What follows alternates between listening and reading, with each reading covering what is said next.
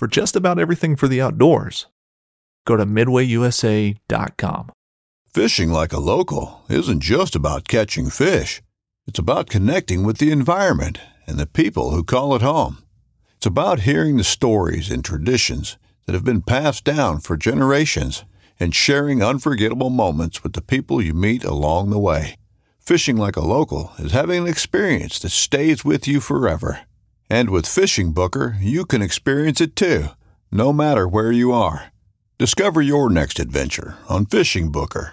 This upcoming concert season will be all about the boots, and Tecovas is your stop for the best in Western style. Tecovas has seasonal and limited edition offerings this spring and summer, including men's and women's boots, apparel, hats, bags, and more. All Tecovas boots are made by hand in a time-honored tradition with timeless styles that are always on trend. And Tecovas has first wear comfort with little to no break-in period. It's hard to find this level of comfort paired with this level of style. Stop by your local Tecovas store, have a complimentary drink or two, that's WCB style, and shop new styles. The smell of fresh leather and friendly staff are at your service. Many stores even have leather custom branding to make your boots truly personalized. And with regular live music and events, there's no in-store experience like it. If you can't make it into a store, just visit tecovas.com. That's TECOVAS.com. They offer free shipping on all boots, as well as free returns and exchanges, and ship right to your door. Go to tecovas.com and find your new favorite pair of boots today.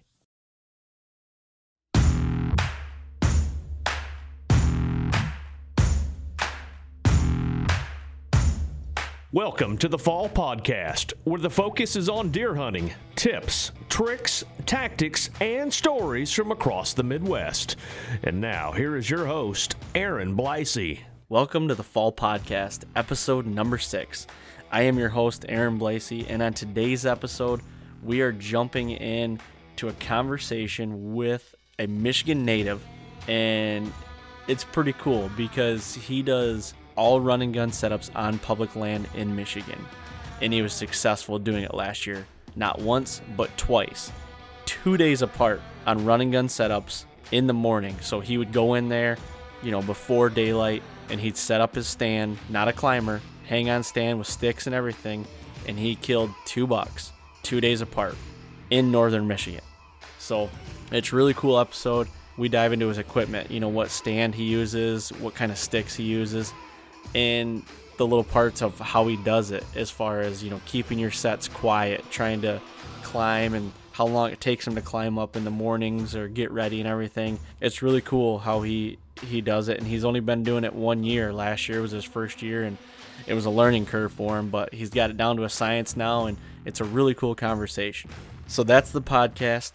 I've got a couple side notes. Don't forget that at the end of this podcast, I am announcing the winner of the Ramcat Original Broadheads, so make sure you stay tuned to see if you won that. And yeah, I'll be announcing that right at the end of this podcast. Also, just a little bit what's going on in my world, because everybody wants to know, because I'm just such an interesting guy, aren't I? Yesterday, I finished hanging all my stands on the main farm, the 80-acre piece with 1 acre of timber, where I was doing all the hinge cutting and creating the bedding. And so I got a total of 4 sets. I've got 3 of them within the 1 acre of timber on each point. So it's a triangle shape. I've got stands basically on each point for all different winds. And I did put a stand on a field edge on the very south end of the farm, looking over where 2 ag fields hit the woods, and they all meet right there. It's like a trifecta, basically. That's a good name for the stand. Might have to call it the trifecta. But yeah, so that's what I did yesterday. This week coming up, I'm editing Rival Wild right now, and trying to figure out a time where I can get down to Chris and Casey's lease down in Ohio, so I can get some food plots and trail cams going down there, because that's the time of year. That's what we're doing right now, and I can't wait to get down there and do that. So, but that's enough about me. I'm going to jump in here with Trevor, and let's get him on the phone and dive into this conversation that you're definitely going to want to hear.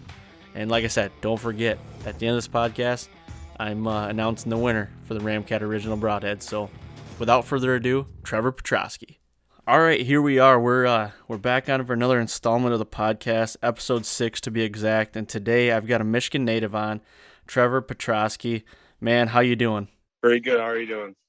I'm doing good. I'm excited to get you on the podcast here. You and I briefly talked about your hunting tactics, and it really intrigues me how you do, what you're doing here in Michigan with the run and gun state land stuff. And I know you did say you hunt some private ground, but today I want to specifically talk about the state land and your run and gun setups. Does that sound good?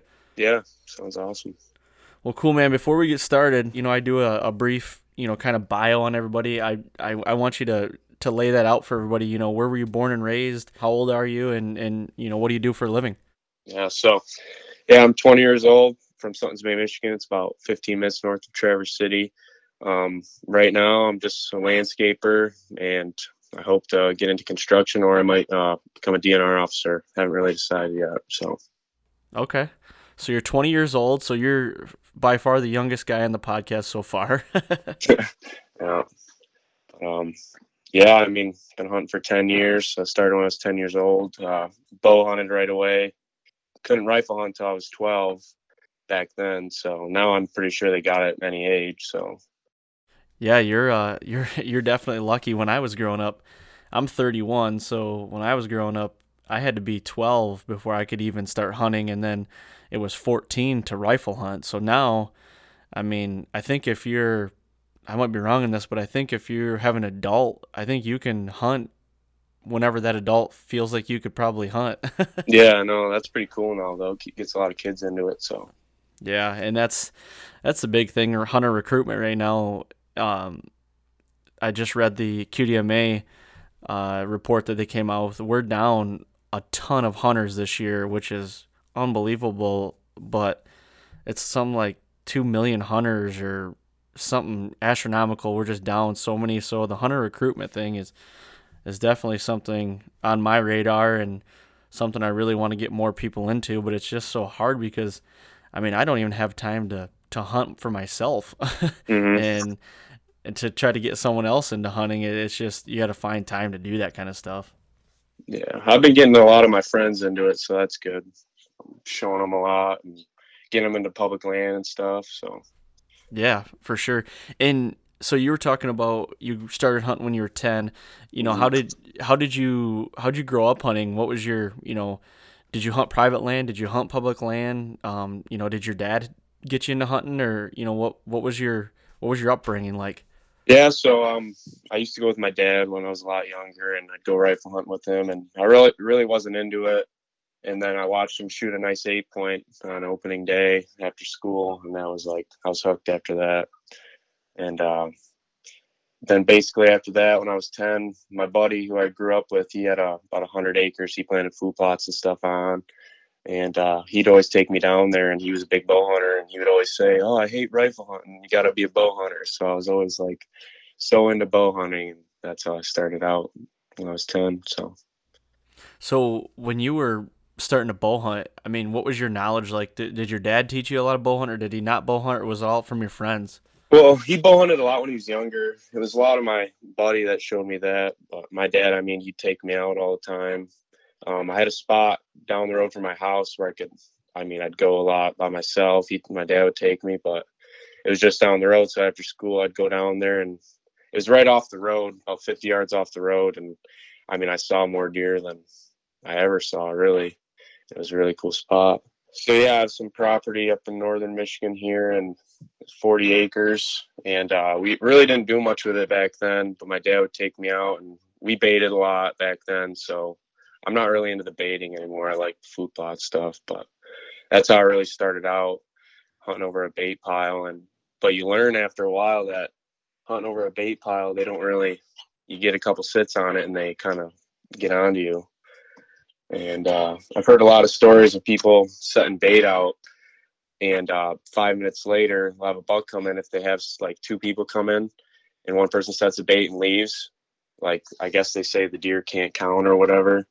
And that's what they do in the UP a lot. But oh, really? So it's kind of like how they bait for bear, right? Oh yeah. So like if you got a guide or something, you'll get in the stand and then the guide will put the bait out. So that's how they do it in the UP, huh?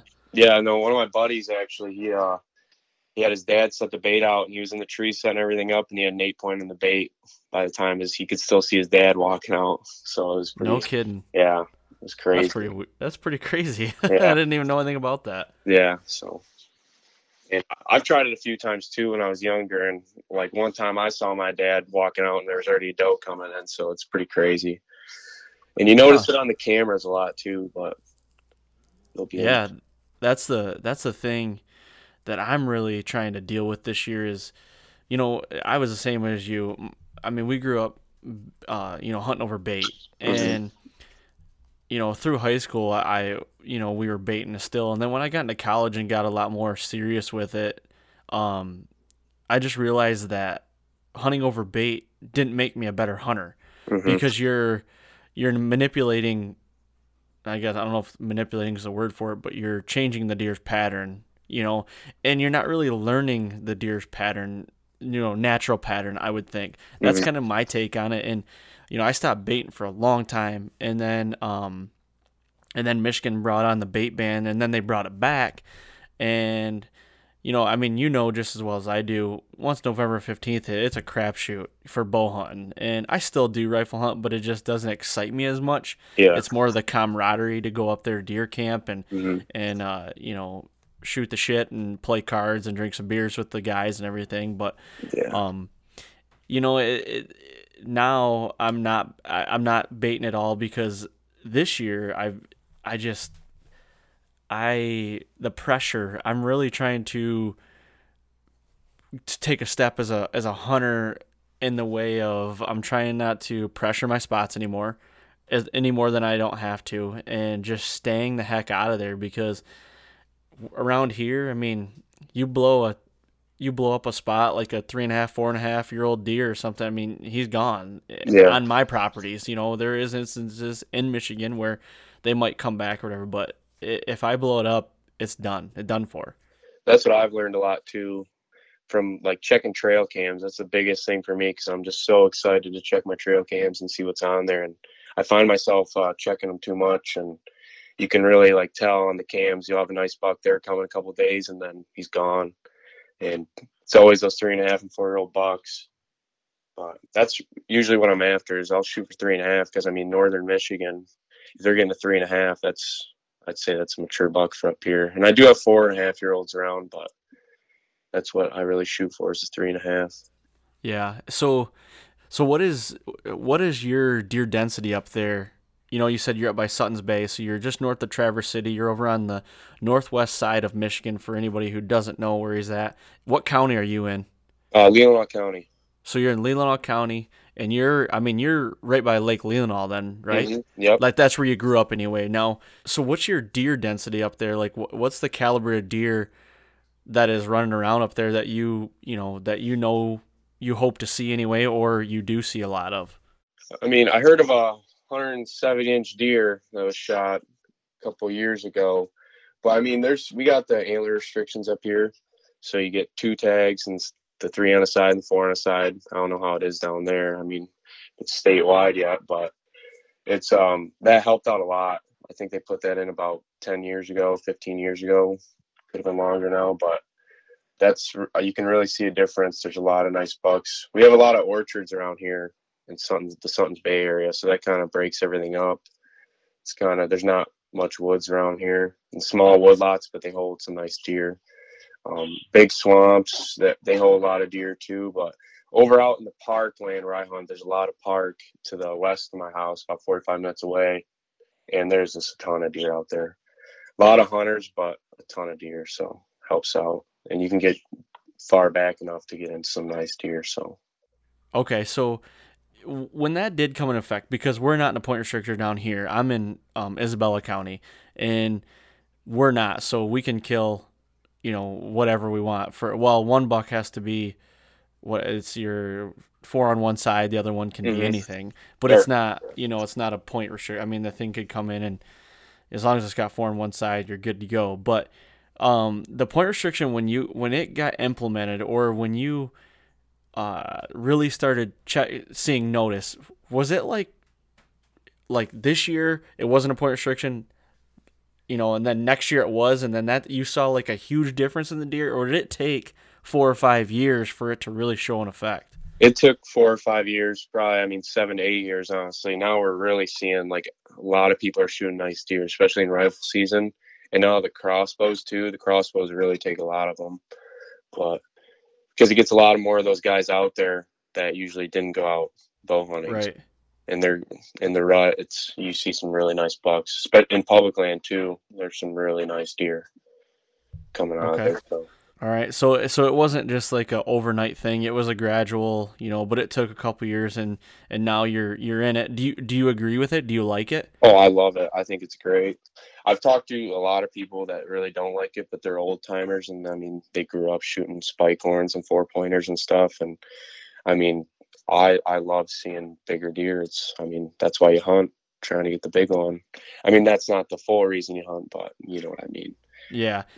That's you hit the nail on the head right there, because I'm the same way. My dad grew up, just shooting antlers. It's just, but now, and it's pretty cool because I got to see my dad transition from the antlers to trying to shoot bigger deer. Now my dad's actually got like 5 deer on the wall from Michigan, all right around Pope and Young, and he's done it with a bow and a gun throughout the years, but he's the type that's just like, I've shot some good deer. I'm not going to shoot anything unless it's that deer or bigger. Mm-hmm. So now he's, I've got to see the progression of him, which is pretty cool, but I actually kind of got spoiled. I haven't shot anything giant. I've shot a couple Pope and Young deer around here with my bow and muzzleloader, mm-hmm. but that's what I'm going for. I'm going for that 3.5-year-old deer that's, I don't really care the inches as long as I know at least he's 3.5. Mm-hmm. That gets my heart going. And ever since I went into college and like I said, I got serious about it. That's kind of where I've been until this last year. So last season is when I really said only 3.5-year-olds are better, because I started killing a little better deer and getting a little bigger. And it's like the notch in the belt. You know what I mean? Mm-hmm. It's like I'm not gonna say I'm gonna kill 4-year-olds because I just don't have 4-year-olds. And some people might say, well, that's the wrong way to look at it, because you got to let those 3-year-olds go to get to 4-year-old. But, it's to each their own, and a 3.5-year-old, it gets my heart pumping. If it's a deer that steps in and I'm like, wow, I'm going to take that deer, that's the deer I want, the trophy's in the eye of the beholder. So, and I'm not saying anybody else has to do that. You might like to shoot 6 points, or the guy, your neighbor might. That's awesome, as long as they're getting into hunting and loving what they're doing and out there all the time doing it. I'm cool with that. Yeah. It's a stab to the heart though when you got a neighbor. It really is. But I'm fortunate because I have a guy across from my property who manages 500 acres, and he's a big Iowa hunter and everything. So he's always sending me pictures of these bucks. Like, this is my up and comer, let's try to, I'm going to shoot a nice 3.5-year-old deer. Like, being up here, I want to, if it's 115 to 120 inch deer, I'm all over it. So, okay. So. Yeah, definitely. So you and I are on basically the same page. And, and I think a lot of like our generation, a lot of my friends are the same way, mm-hmm. and they're just, but I think the disconnect is, with your buddies, you're in this group of buddies that want to kill something, and you want to be the one to say, oh, I killed a buck. Mm-hmm. I killed a buck this year. And then you don't want to be the guy that doesn't kill one. And mm-hmm. I've got friends that don't kill a buck every year, and they're okay with that because they want to kill bigger deer. And I respect that, mm-hmm. and that's kind of where I'm at. I've just been fortunate enough to the last couple of years to be able to kill some pretty good deer. And I do go out of state and hunt in Missouri. I've got a spot in Missouri I go. And this year I put in for my Iowa tag, and hopefully might get that, and then Kansas as well. So I do have some out of state, places I can go out of state, but Michigan, I just love hunting at home, and it's, mm-hmm. There's something about it that I really like. It's just home, Yeah, it means a lot more. Deer in Michigan than really anywhere else. That's why I'm debating, because I think I'm going to go to Wisconsin this fall and hunt. one of the guys I worked with, he has 40 acres, and then he has access to another 80 right next to him. So, but I'm going to try to go over there with my hanging hunt and do some public land hunting, kind of mix it up, I guess. So, but that might be in the plan for this fall. So depends when he wants to go. Because if he wants to go October 31st to November 7th, I got a hunt here for that. I understand. Yeah. Well, that's a good transition right there. I want to talk about the run and gun setup. You mentioned that. So give me your your breakdown of what you're doing. How long you've been doing this run and gun setup, and what made you want to transition to this? Well, I mean, I watch a lot of those YouTube guys like the Hunting Public, the Midwest Whitetail, and seeing them do that, I really got into it, and in August last year when I was at the bow shop, they had a Extreme Outdoor Products Vanish stand. I don't know if you've heard of it. Yep. I think it's the same guy that made Lone Wolf, and he sold his company, if I'm not wrong, but it's the same setup as a Lone Wolf, but I really like it. It's a really small stand, really about 11 pounds, I think. And I bought Lone Wolf sticks last year. So that's really my setup, and then bungee cords around, and then I might squeeze a backpack in between them. But it's a really hard thing to do in that early season because you're going to be sweaty. It's hard on those hot hunts. And I mean, I'm pretty new to it, but. So this last hunting season was your first hunting season exclusively run and gun. Mm-hmm. Yeah. Okay, and so then, did you do run and gun on private, or were you like, I'm just doing all public, and I'm gonna go throw all my chips in and do it and see how it comes out? Well, basically in the early season, I hunted pretty much all public. I have a couple set stands in my property that I do, but I like to move it around on my food plots because I don't like to burn out a stand. And basically, I was waiting until I had a 3.5-year-old, a 4.5-year-old buck on camera, and I wasn't having that on my property, so I just hunted a lot of public. And we had a pretty warm season to start out. And I was just finding myself like I had to learn from it because I was really new to it. And it took me about, I'd say, 15 minutes to hang the stand at the beginning of the season. But every time I went out, I got a lot better at it. But it's just hard when you're going in blind because it's a lot easier to have a tree that you scouted out like in the spring or something. Because a lot of times I found myself running around blind and couldn't find the right tree, then I'd have to walk another 100 yards and find a new spot and stay away from the bedding area. But the cool thing was I saw deer every time I was out, so it was really cool. So what was your goal for this last year? I mean, to say it was a successful season, did you have to kill something, or like you said, you saw deer every time out? Was that your goal? What was your goal going into it? So my goal was to get both of my bucks for a rifle season and to shoot at least one of them on a hang hunt. And I was fortunate enough to shoot two of them. So that was I think I met both my goals. So So you were really shooting for the stars there. You were trying to fill both tags, which is very hard to do here in Michigan before gun season. Mm-hmm. And on public land, doing a run and gun setup. Yeah. Okay. So before we get to those hunts, now you said you filled both tags. Let's go back a little bit farther. Now, when you're trying to figure out a piece of state land that you want to hunt, did you have an idea that you knew you wanted to be there? Did you hear from somebody, or in the past, like there's good deer in there and you wanted to go check it out yourself, or during the summer? Or how did you do your scouting? You said something about cameras. Were you throwing cameras up, and how were you using those?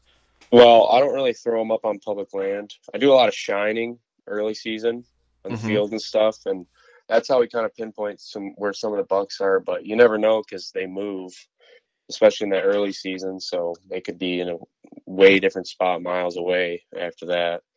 But basically, I have Onyx on my phone.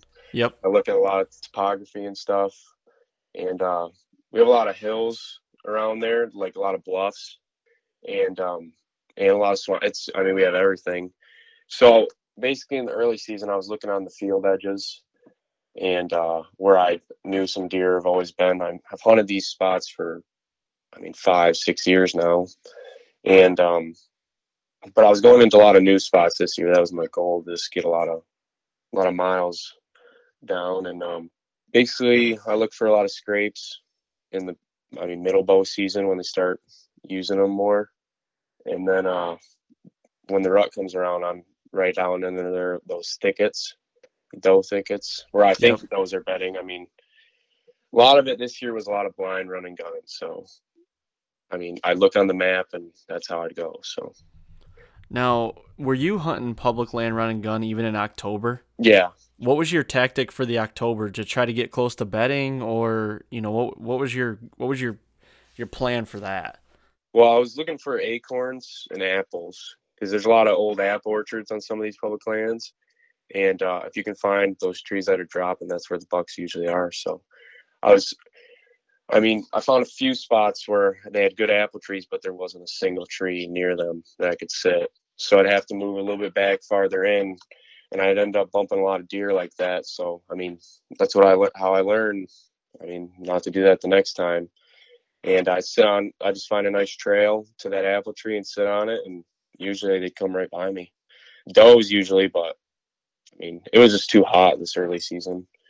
I didn't really have any good cold fronts to hunt. So now, do you like hunting mornings early season too? I actually don't. It's something, I've heard a lot of people that don't like them, and I watch the cameras a lot too. But I heard this year was good in the public land I was hunting for morning, but I could just really never get out there in the early season. I just don't, something about it. I always bump deer, and I just don't like doing it. I'm more of an evening hunter. Okay. Now, what was your first setup this year like?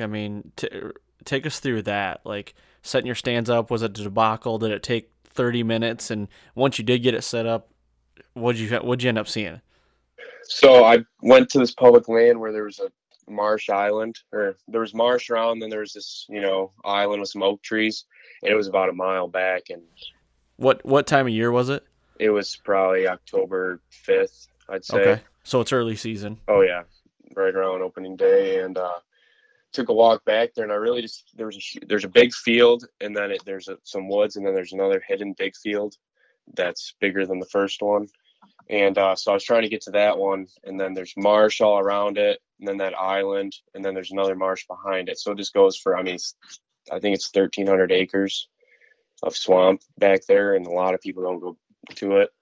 So I was just looking for some rubs and, trails, food source. And once I found the food source, then I tried to get on the trail. And so I went back to that marsh island and got set up on it, right on a trail, right down the middle of it. And it was hard because I was sweating, it's hard to get the stand up by the time I got there, I was barely wearing any of my hunting stuff anymore. It was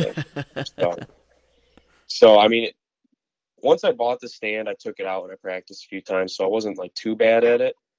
But the biggest thing when you're doing those hanging hunts is you got to have that lineman belt, because you can lean back and have both hands and do it. And I'd usually get it up in probably 10 minutes. Once season started, it was 10 minutes. And you have to sit for a while, but it's pretty easy to do it pretty quietly if you put some tape on the metal contact. So what kind of tape are you using for that?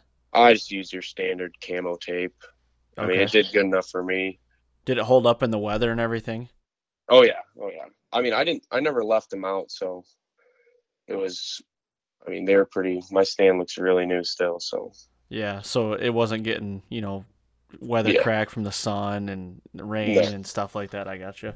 No, and I'll probably buy one of those brand name ones. I think that Sound Barrier Hunting I've heard of. They've got some good stuff that's meant for the running gun guy. So when you got up in the stand, what did you end up seeing? That was it an evening hunt, you said? Yeah, evening hunt. I ended up seeing a doe, and then I let a few grunts out at dark, and all of a sudden I heard something running towards me. I was like, oh God, the timing is pretty early for this, and it ended up being a doe and a fawn. Ran right to my tree. So I don't know if I called her in or what, but it was instantly after. Uh-huh. And, but yeah, I was far enough back there where there's coyotes in between me and the car howling, and everywhere. And the whole time I was walking in, I was bumping deer. So I kind of waited. I didn't want to go back to that spot and burn it out.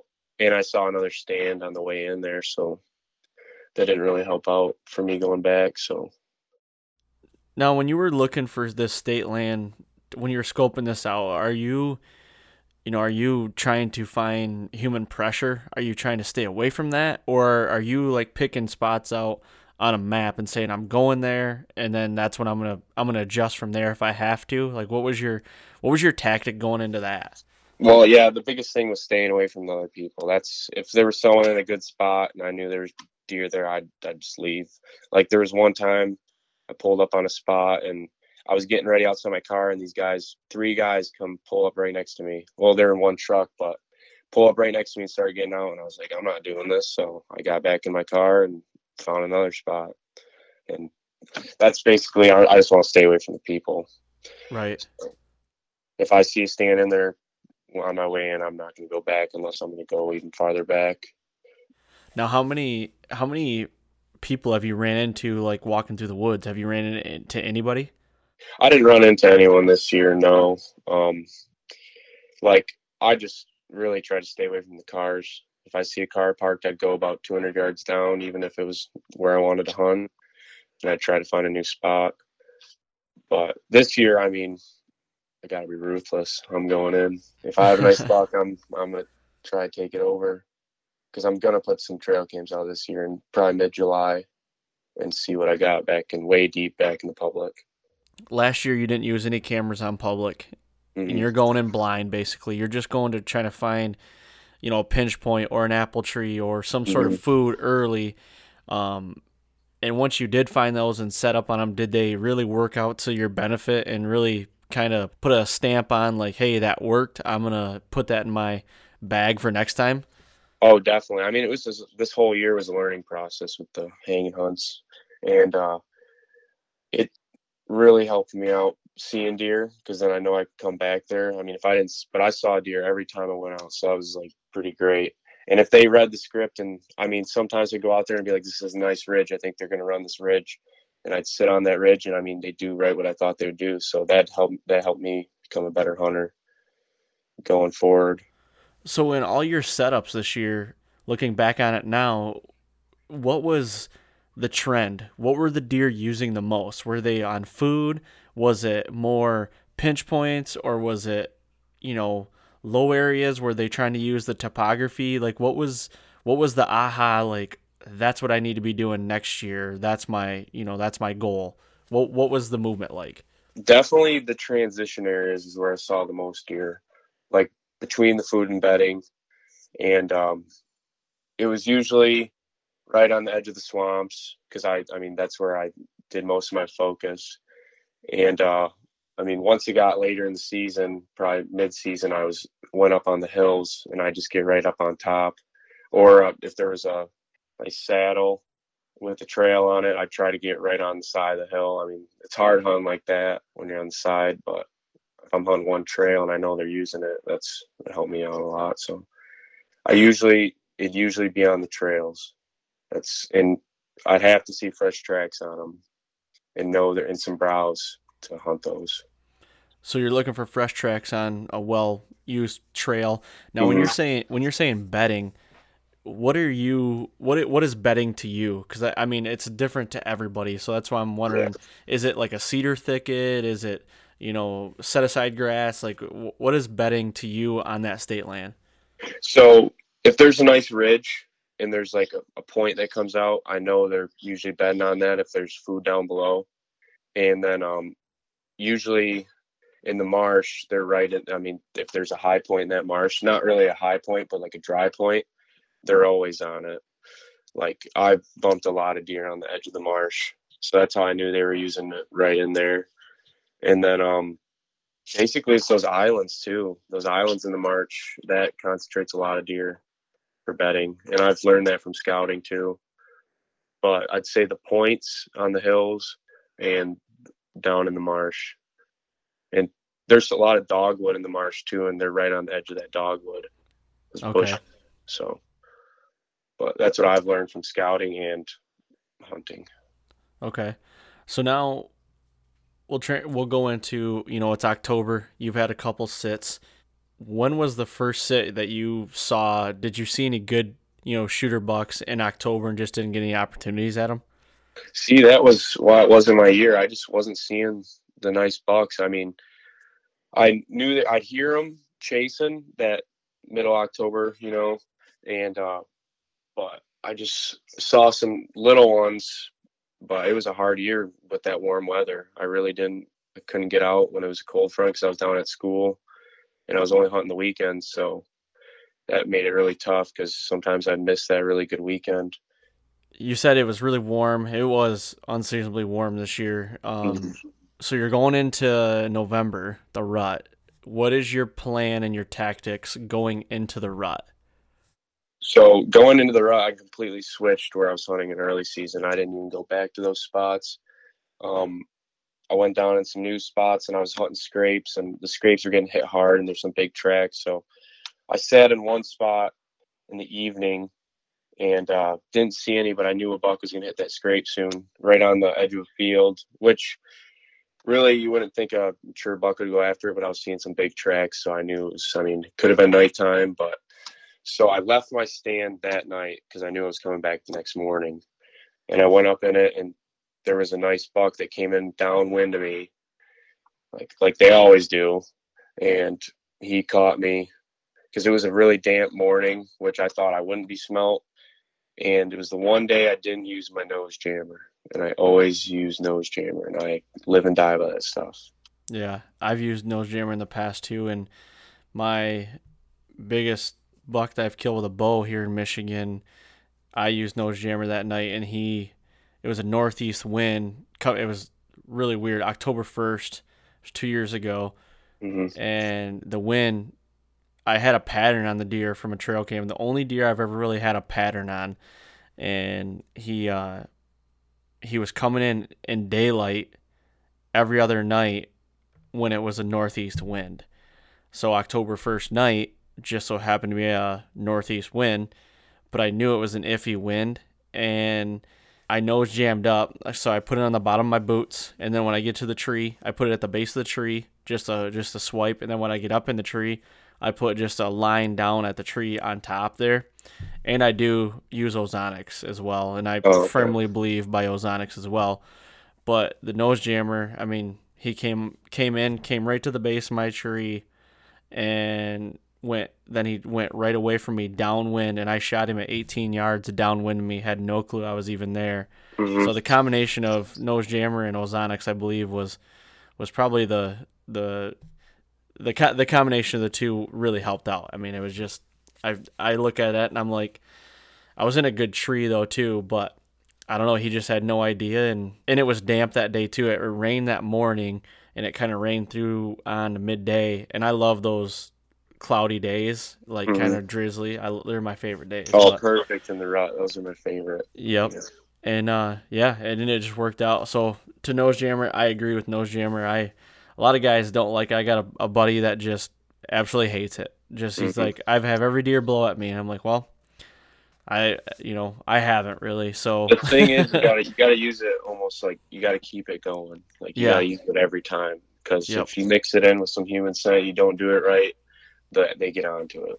Yeah. So, I mean, I've had them sniffing in the air and stuff, and you can see that they smell it, but they can't ever figure me out. So that's why I think it's great. What's your scent regimen? Yeah, so I mean, I bought the gridlock pants. I mean, I really haven't updated my arsenal of clothing yet. But I mean, I spray everything down. I put it in a little tote, and I really don't take it out until I get to where I'm going, and I'll get dressed outside that. And one of the things I do that really hurts me is I wear my boots too much, and that kind of screws a lot of things up. But this year, I'm definitely going to update what I'm wearing. I don't know if I'm going to go with Nomad or pay the money to get the Sitka gear. Yeah. Okay. Because I really like the Sitka gear. Yep. I really haven't bought any of the name brand stuff. I've just used what I have, and I spray it down and do whatever I can, and it usually works. So now, when you say you get dressed do you get dressed when you get to like get out of the truck to go hunting, or do you like actually carry your clothes in and get dressed at the base of the tree? No, I get dressed right away. If it's hotter, I'll put my like big coat or whatever around my waist, and I'll go in and wear my under stuff because I can tolerate that. But I see. Usually wearing the same stuff. But this year, I think I'm gonna like not wear my stuff until I get to the tree. I mean, wear some scent-proof stuff, but like lightweight stuff. Mm-hmm.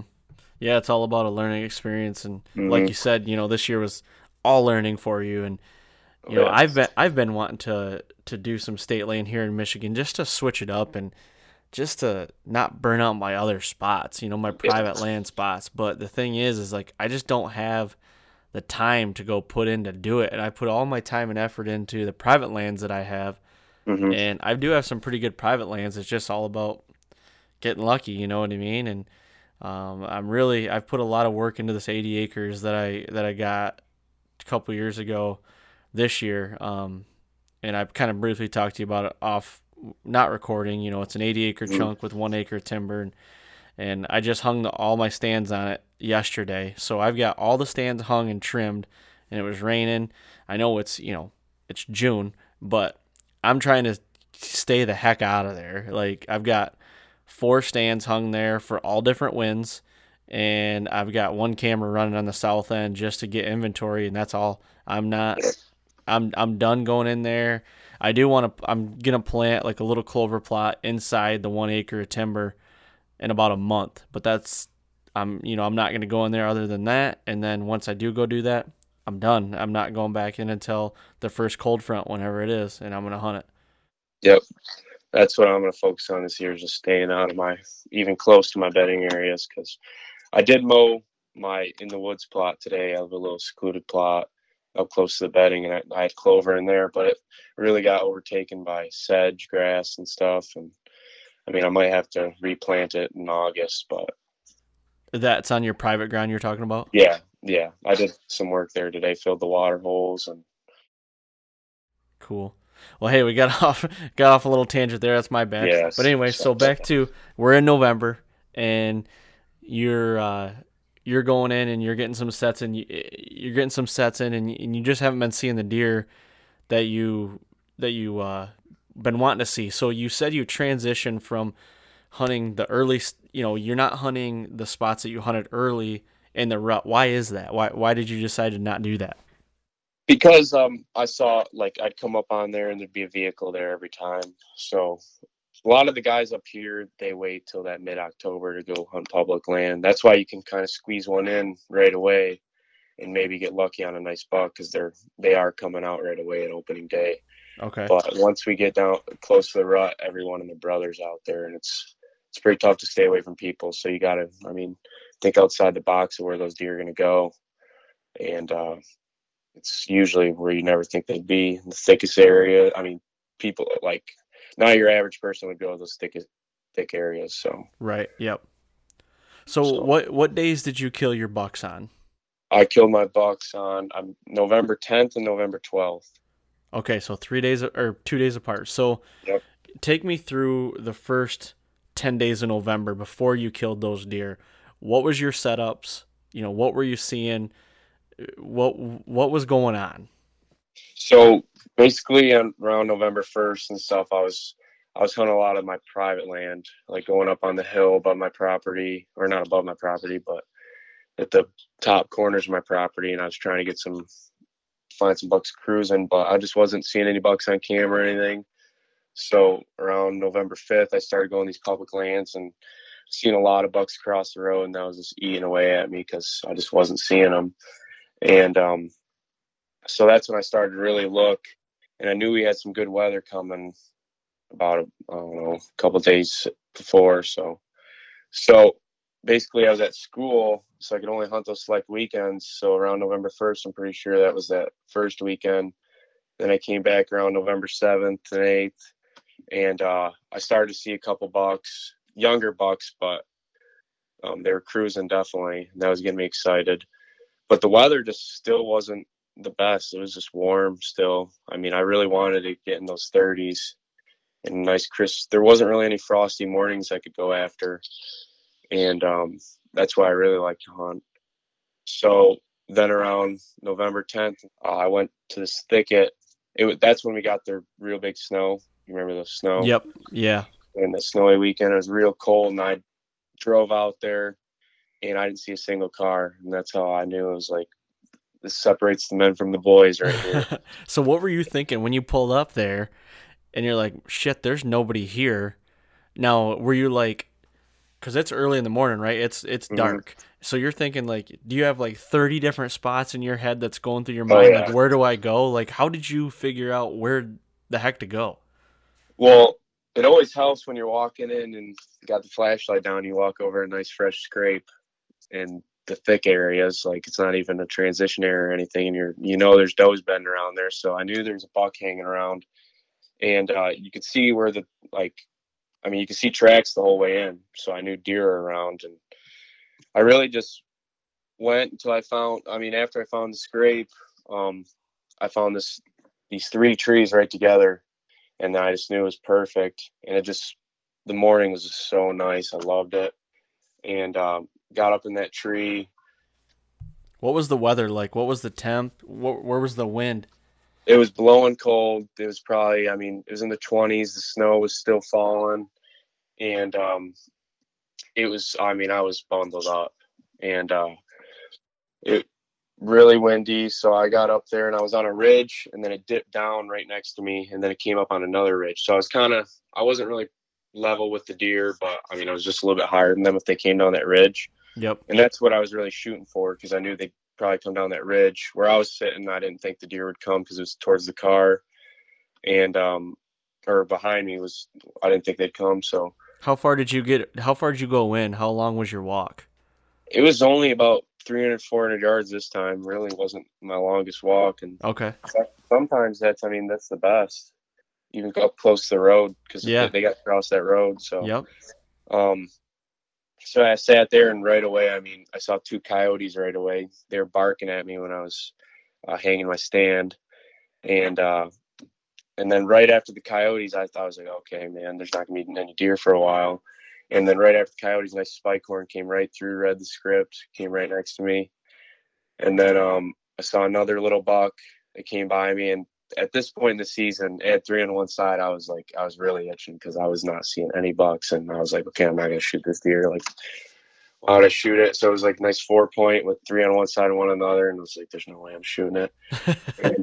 And you wanted to get your first run and gun set up. Yeah, that was the main reason I was really itching to shoot. Because I wanted to show people that it was possible. A lot of my friends were like, you're crazy. And the older people I know were like, I'm not going to do that. So, so about 9 o'clock, I saw a doe running weird towards me down that ridge and through some blowdowns. And then I saw a buck right behind her, and he had a nice frame. And I was like, okay, I'm definitely shooting this deer. And they were coming running right by me.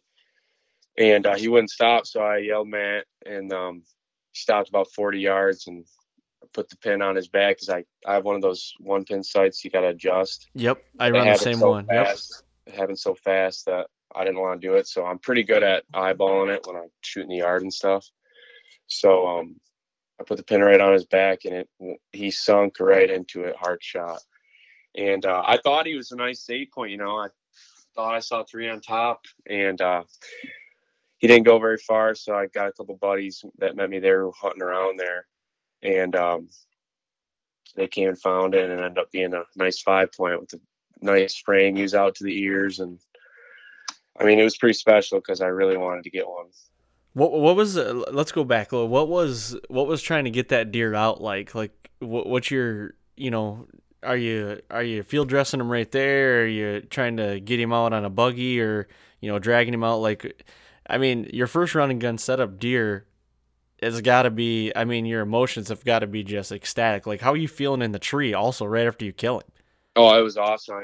Usually every time I get my phone out and call my dad right away, and that's what I look forward to the whole time, because every time I call him and it's like prime time like that at 9 a.m., he's like, what'd you get? 'Cause I wouldn't be calling him.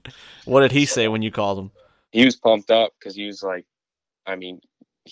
what he was saying mostly was, see, you went out there, no one else is going out there in this weather. Like, there was literally no one. I mean, a few guys I saw, but not like it usually looks like, especially on November 10th.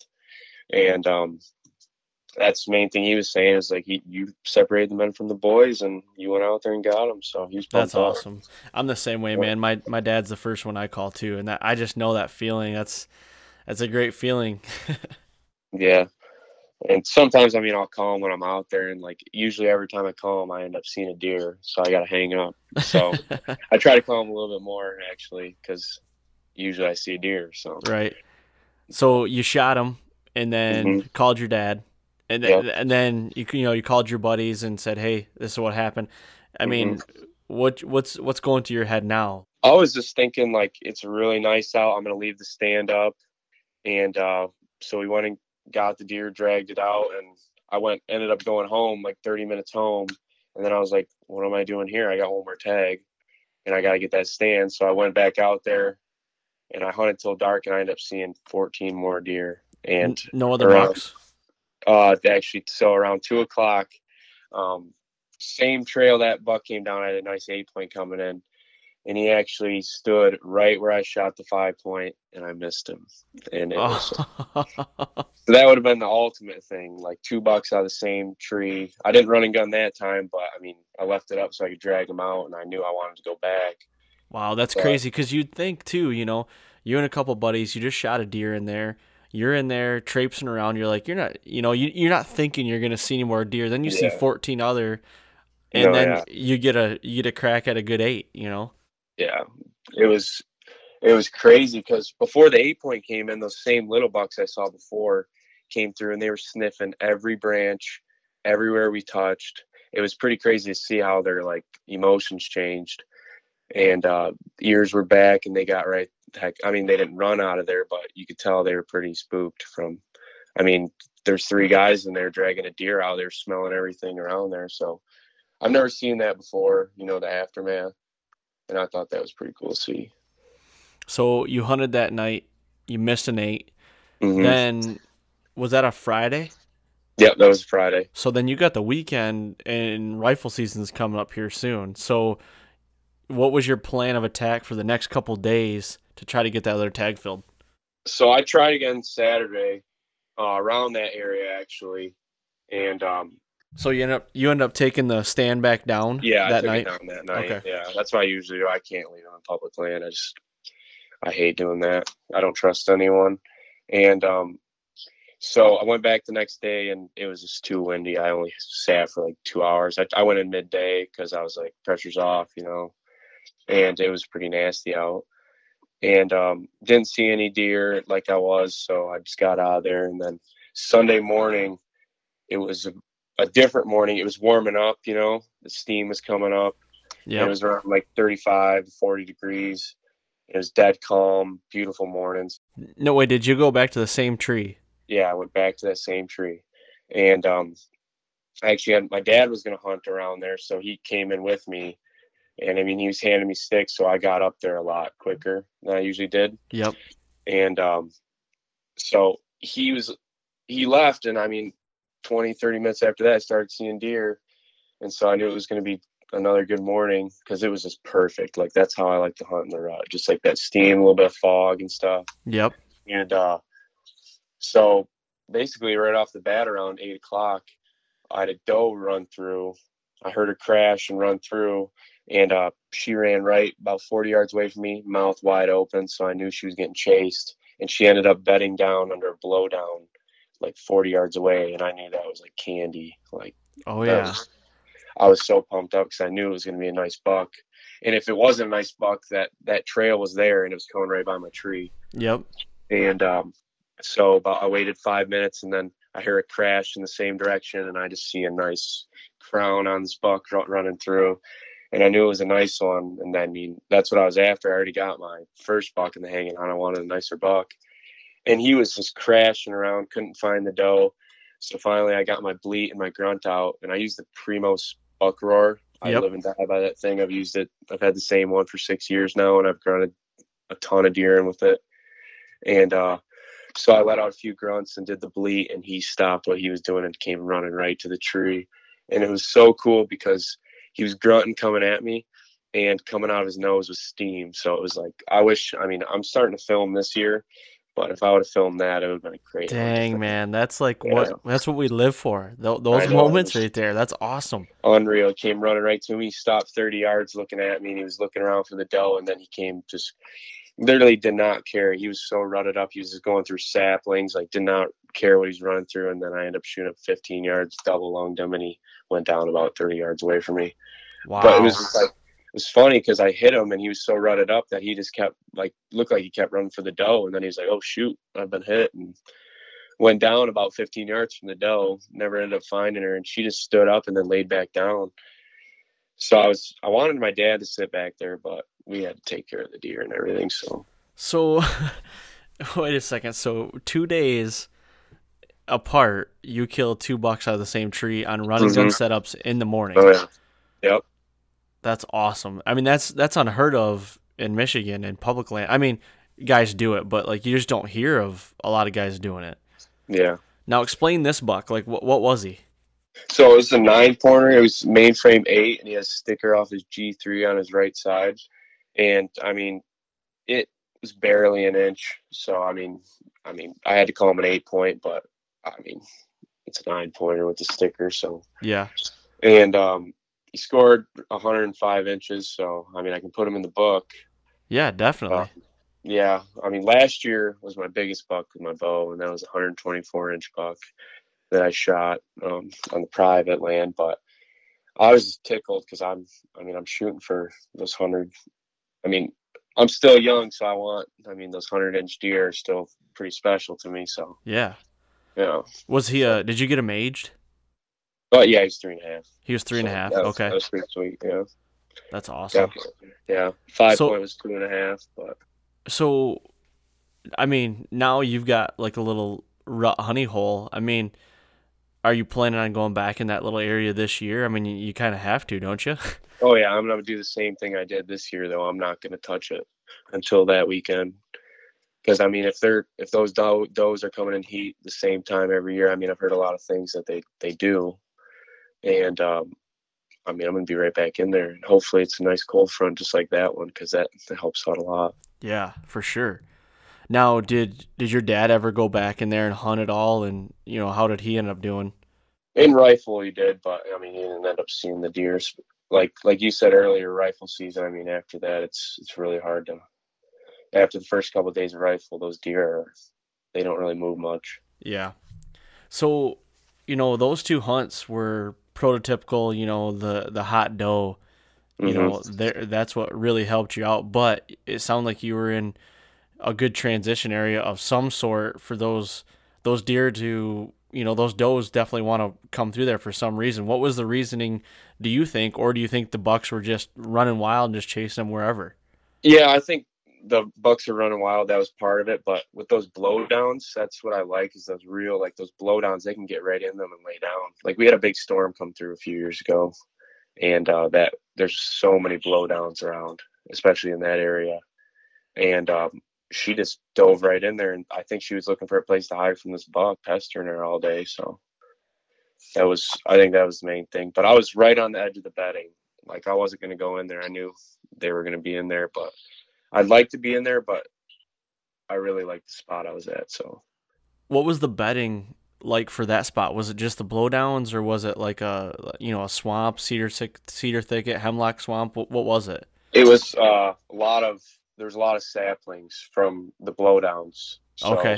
So a lot of popples, like new popple growth and everything? Yeah, new popples and cherry growth and a lot of maples and stuff shot up.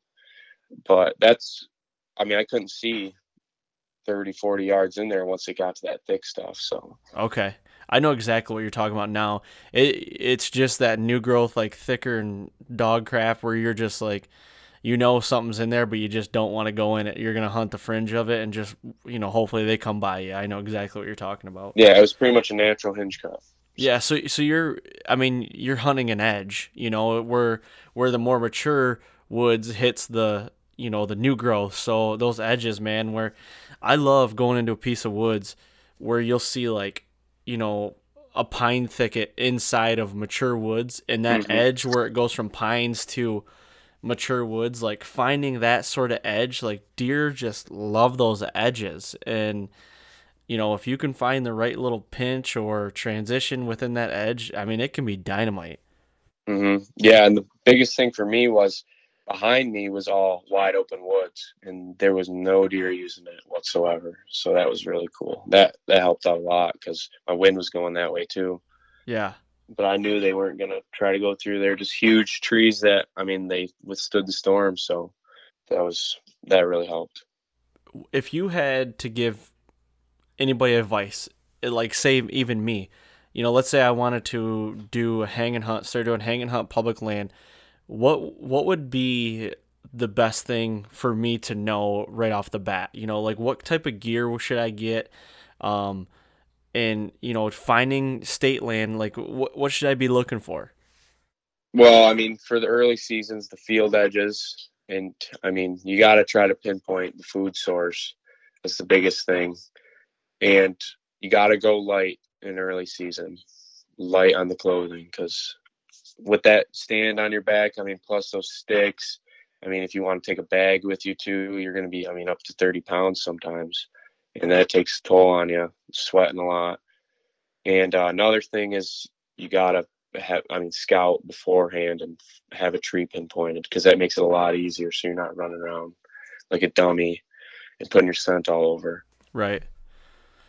And as far as gear, like tree stands and everything, like brands and sticks and everything, like what do you recommend? Like your setup, or would you change your setup a little bit?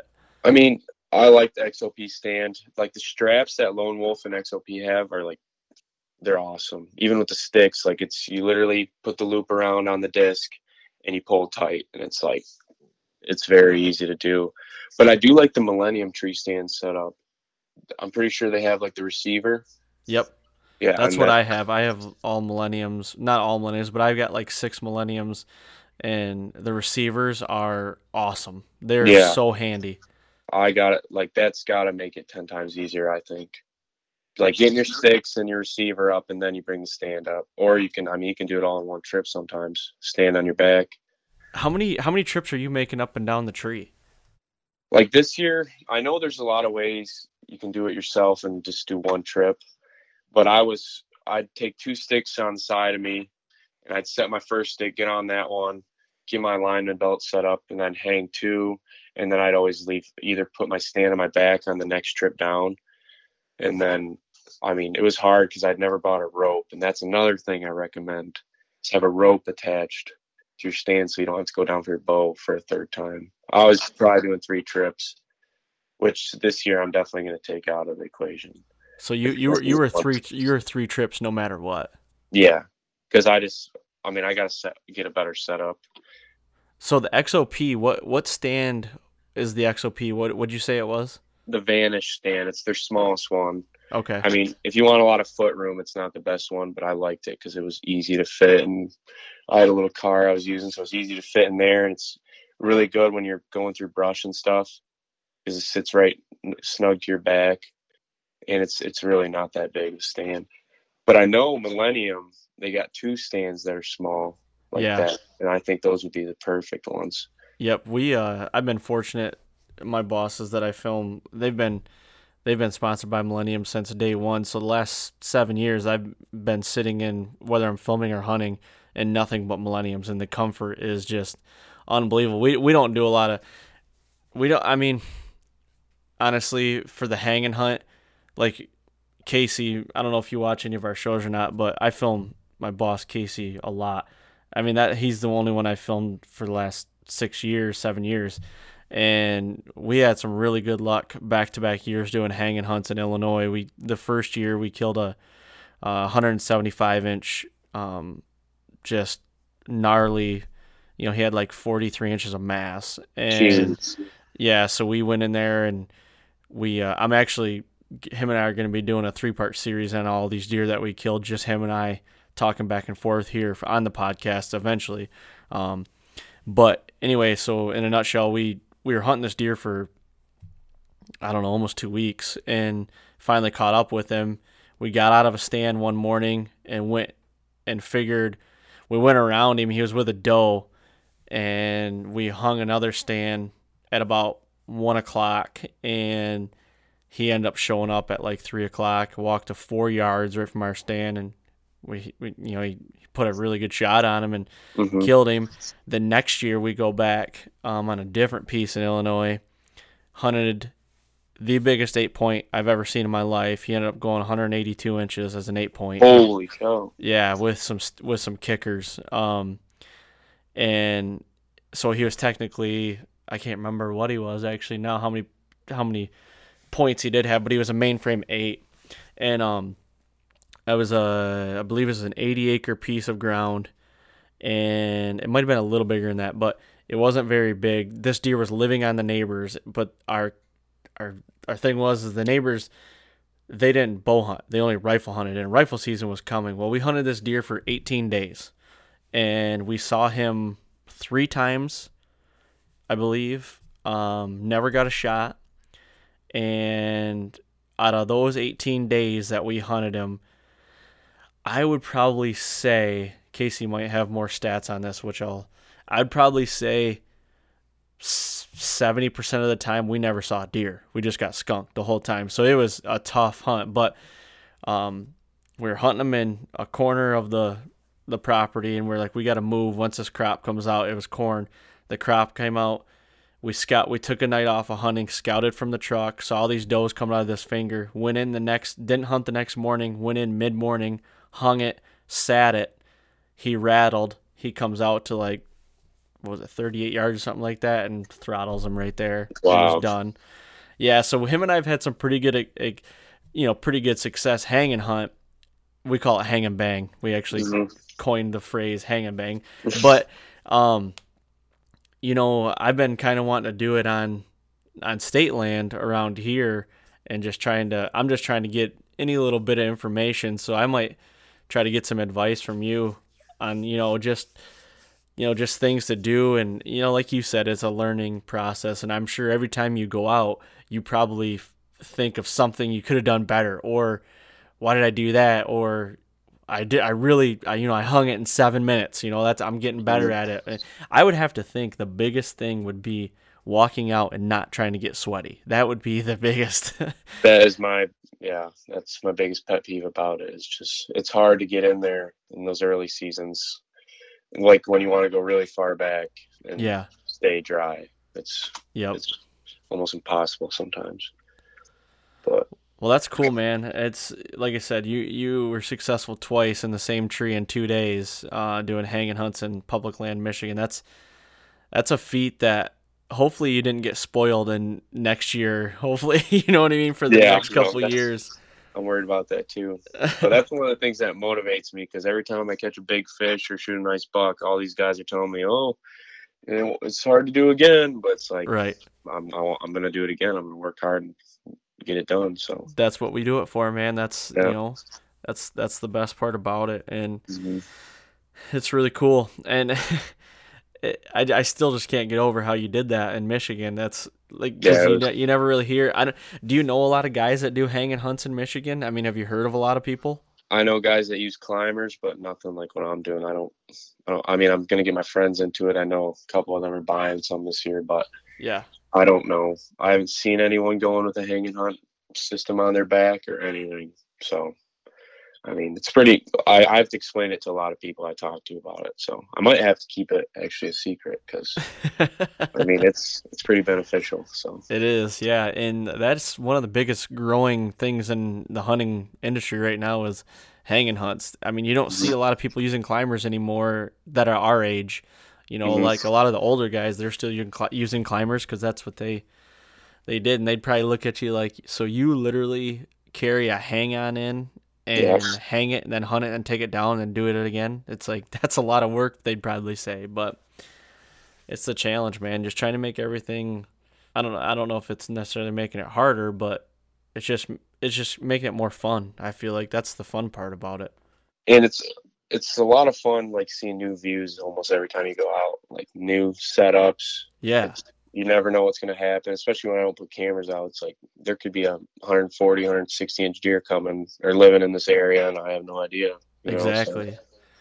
And that's one thing that I had an issue with too, because I'm the same way as, you were talking earlier about your cameras and like checking cards, and I love doing that. Like I got so attached to my cameras in the last couple of years that I'm like, I'm just blowing up spots. And the thing is, I don't hang the pictures on my wall like to say, hey, I got a 130 inch deer on camera. Like there's my trophy. I want to kill that deer. You know what I mean? I want to have the fun of chasing that deer.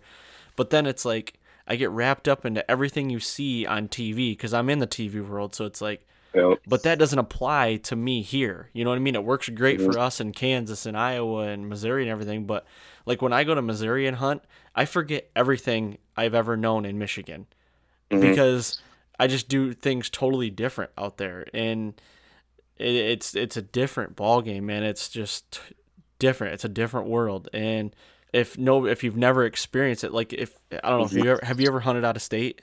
Nope. So when you go to Wisconsin this year, I've hunted Wisconsin 1 year, and we had a down year, but saw my first albino buck actually, albino deer. Sweet. Yeah, but when you go there, like you just won't pick your bow up when you see a 3.5-year-old 120 inch deer. You just won't, So when I go out of state, it's 4-year-old. Here, it's a 3-year-old. So yeah, actually, the county in Wisconsin that I'd be hunting is next to Buffalo County down there, close to Iowa. So is it Trempealeau?